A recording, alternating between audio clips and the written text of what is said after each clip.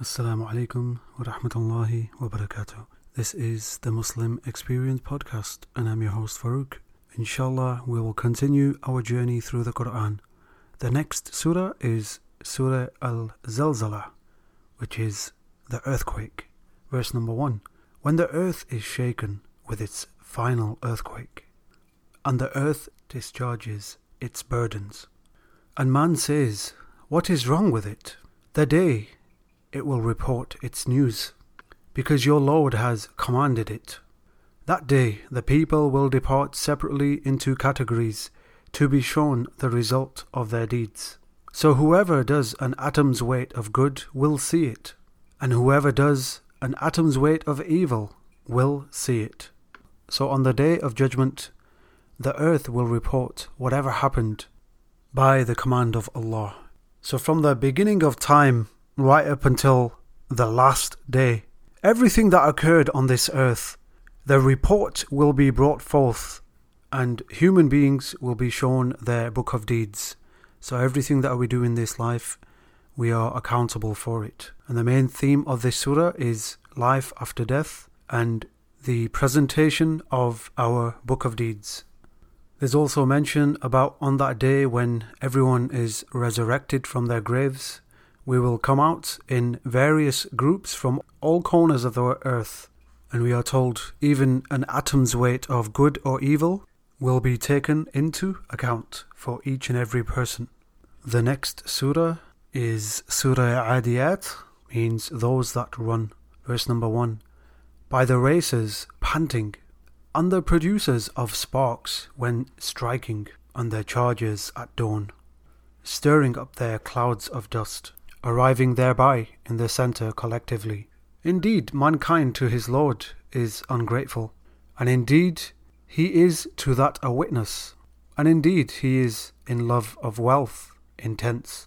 So the main theme of this surah is to make people realize how evil man has become and denies the hereafter and has become ungrateful of it. There's also an example of stallions, which are horses that are used in specific wars, and it's given to reflect on the human attitude towards Allah.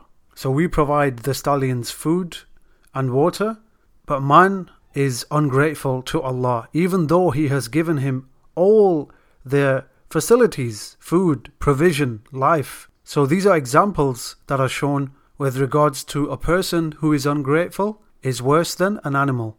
And such a person is blinded by the worldly life, the wealth, and tries to obtain it with every means possible. Whether it is impure or filthy, haram, they will still try to obtain that wealth. But then they are reminded about what would happen when they are raised up from their graves. Okay, the next surah is Surah Al-Qari'ah, the striking hour. Verse number 1, the striking calamity. What is the striking calamity? And what can make you know what is the striking calamity? It is the day when people will be like moths dispersed, and the mountains will be like wool fluffed up. Then, as for those whose scales are heavy with good deeds, he will be in a pleasant life. But as for those whose scales are light, his refuge will be an abyss. And what can make you know what that is? It is a fire, intensely hot. So this explains a scene on the day of judgment, and people are warned about the great disaster, and we are asked, how will we come to know what the great disaster is? And people are listening and hearing of this news, of this dreadful calamity that is to come. People will be running around in confusion and will be in a drunken state, even though they won't be intoxicated. But it will be out of the fear of that day. Just as the example is provided, scattered moths around a light, and the mountains will be uprooted and become like fluffed up wool.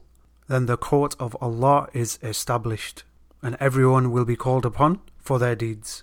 The next surah up is Surah At-Takathur. Verse number 1. Competition in worldly increase diverts you until you visit the graveyards. No, you are going to know. Then know, you are going to know. No, if only you knew with knowledge of certainty, you will surely see the hellfire. Then you will surely see it with the eye of certainty. Then you will surely be asked that day about pleasure. So this provides a scene of explaining the day of judgment. And we are warned about this great disaster. So this is reminding us that the cause of man's destruction is the love of this world and whatever you want to achieve or gain from it. But the real success lies in working for the life after death, which is the hereafter. So we are warned about the evil consequences of worldly worship as opposed to working for our hereafter. It is Jannah that we should be working towards and not trying to accumulate the wealth and materialistic things of this world, because they will not help us. They will not avail for us. So for those who are seeking position and power, you are also going to be asked about your position and power. Did you use it to benefit the people, or did you abuse that responsibility? Bragging and boasting to each other about the best cars or the best homes, all these different things are not going to help you when you leave this world. Nothing will follow you to your graveyards. So it is reminding us that go and visit the graveyards often.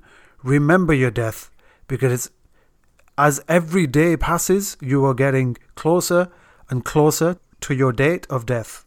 So these things that you are amassing and enjoying thoughtlessly are not mere blessings. They are a means of your trial. So everything that you gain in this world, everything you achieve, is purely by the permission and will of Allah, and you will be questioned about everything. The next surah is Surah Al-Asr, which is time. By time, indeed, mankind is in loss. Then you will surely be asked that day about pleasure. You notice similarities in the last surah and this specific surah with regards to being asked about pleasure. The pleasures of this world, you'll be asked about it. So these are merely a few words, a few verses that literally remind us about time itself, how precious time is, and how a person is at a loss if he is not utilizing his time to benefit his hereafter.